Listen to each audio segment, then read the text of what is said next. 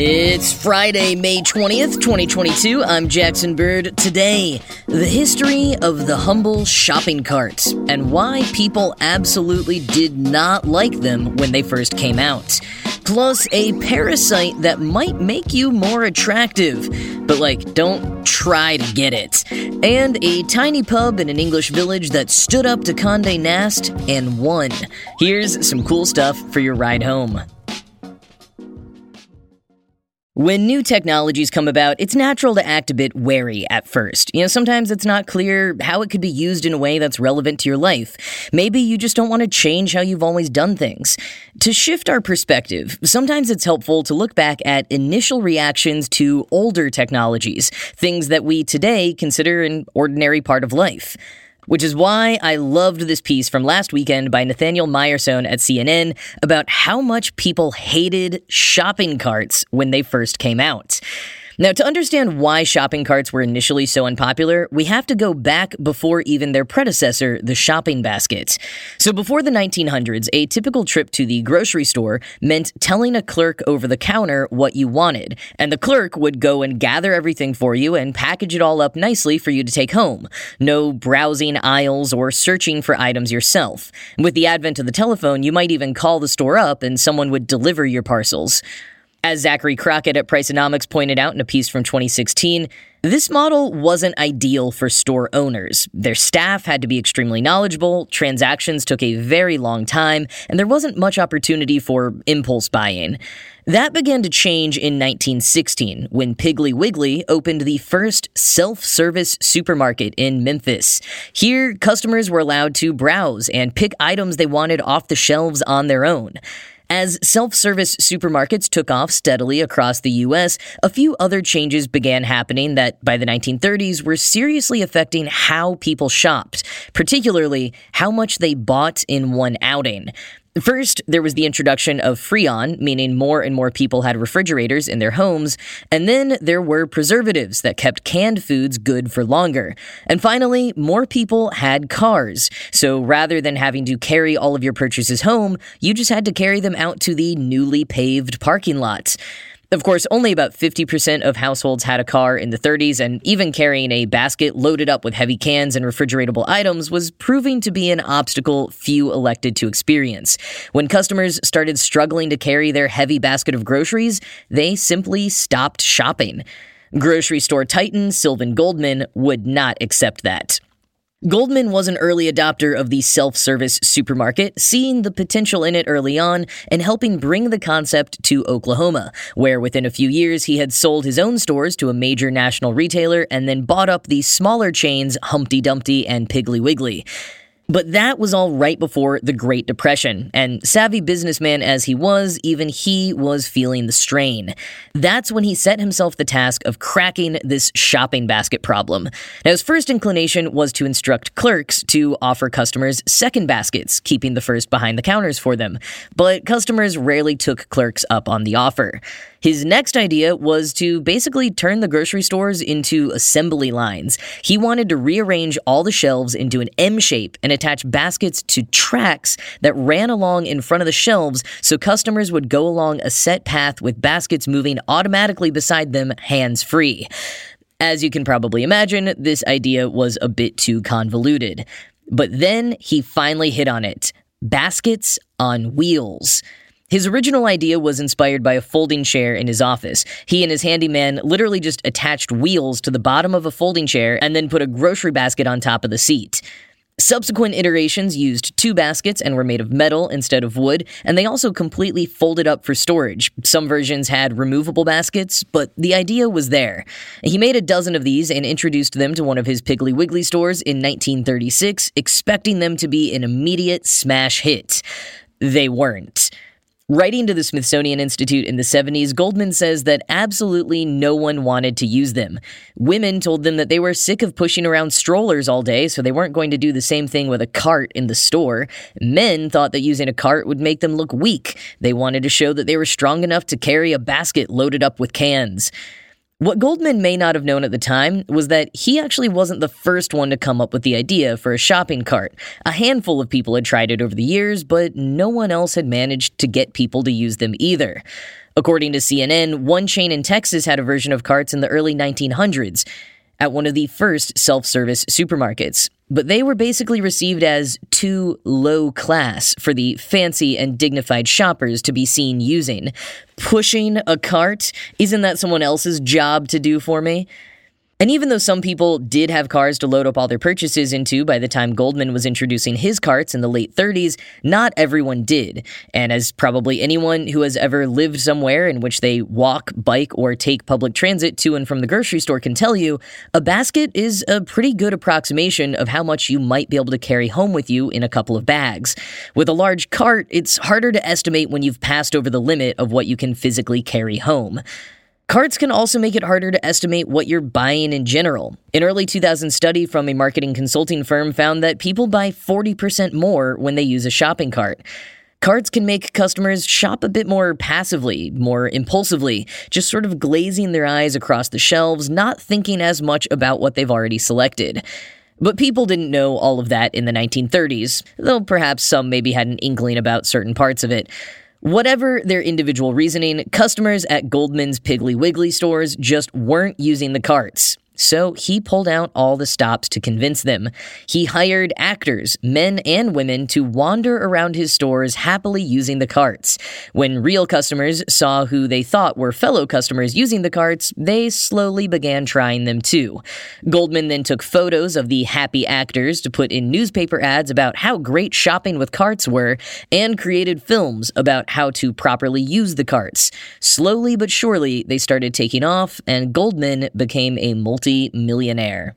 There were small innovations over the years, child seats and later seat belts for the child seats, but the biggest innovation came not from Goldman, but from another inventor by the name of Orla Watson. He created a rear swinging door so that the carts could be telescopically nested within each other for storage purposes. Goldman wasn't happy to have a competitor, so he invented his own version of this design and then took Watson to court, where eventually it was decided that Goldman could license his design out to folks like Watson. Not exactly a good look for Goldman, but hey, at least we have a better way to store carts now. I mean, can you imagine how much space they would take up otherwise? The shopping cart has now, of course, become a ubiquitous sign of consumerism, popping up in art and turning into the universal icon for online commerce. It's an everyday facet of our society, but like so much else, when it first hit the scene, most people didn't want anything to do with it. What new technologies emerging right now that many people aren't so fond of do you think will be the ones that stick, and that future generations will be amused that anyone ever didn't see the point of?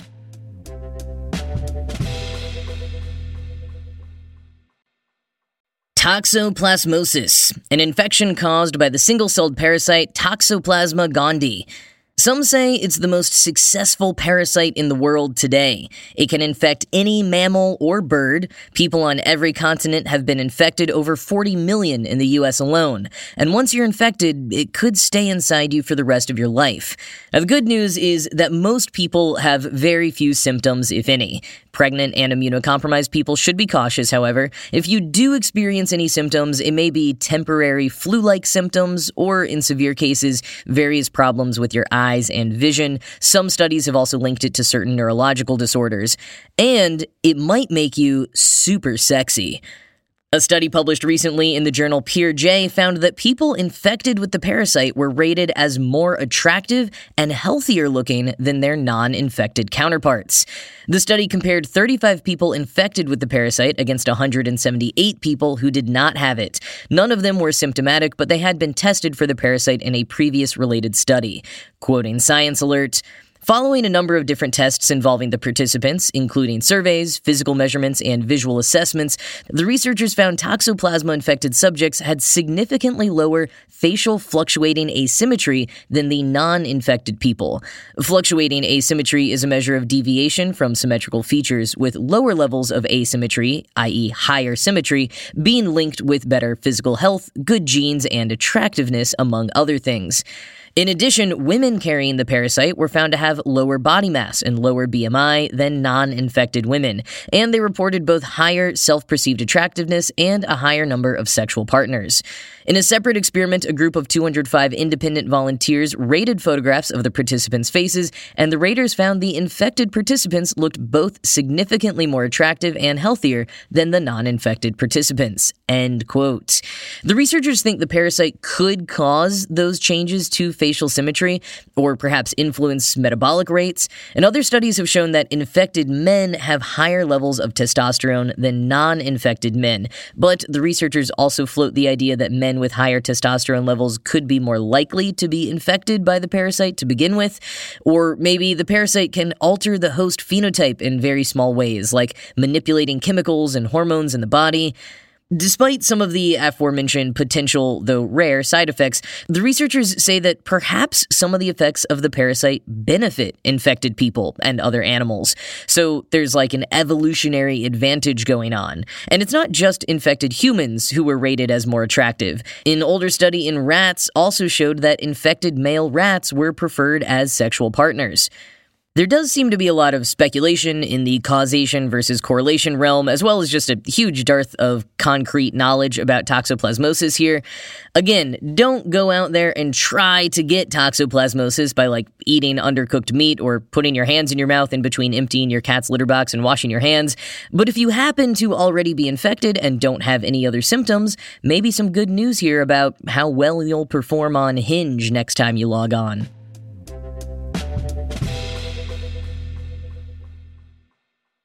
One of the biggest magazines in the world picked a fight with a tiny little pub in England.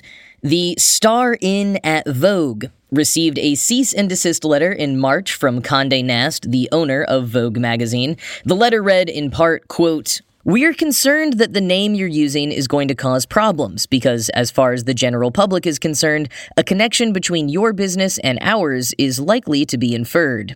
End quote. There's just a few complicating factors here, though. First, the Star Inn at Vogue is not some new flashy club that someone might genuinely think has any connection to Vogue magazine. It's a cozy old village pub that's named the Star Inn at Vogue because it is located in the village of Vogue, a village that has been around for 200 years, and the pub has been around for about 150 of those. So actually, perhaps Vogue magazine should have asked the village for permission to name their magazine Vogue, since the magazine only dates back to the year 1916.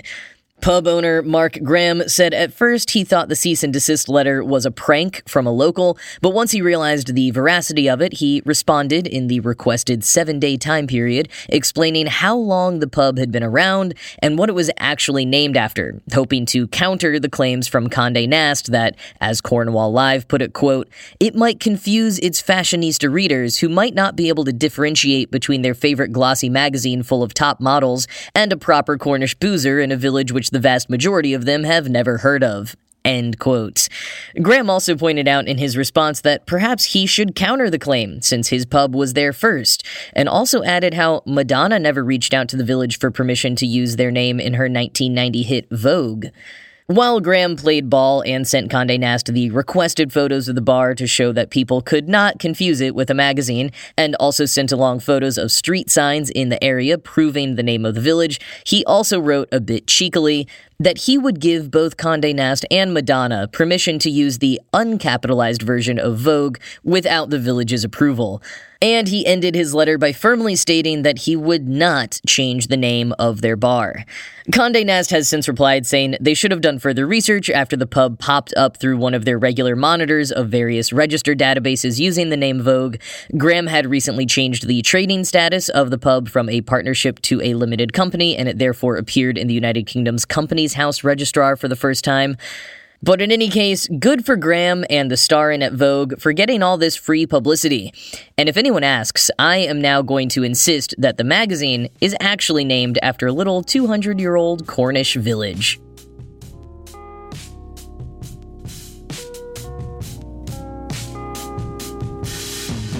Well, that's going to be it from me for this week. As always, the show was produced by Ride Home Media. I'm Jackson Bird, and I will talk to you again on Monday.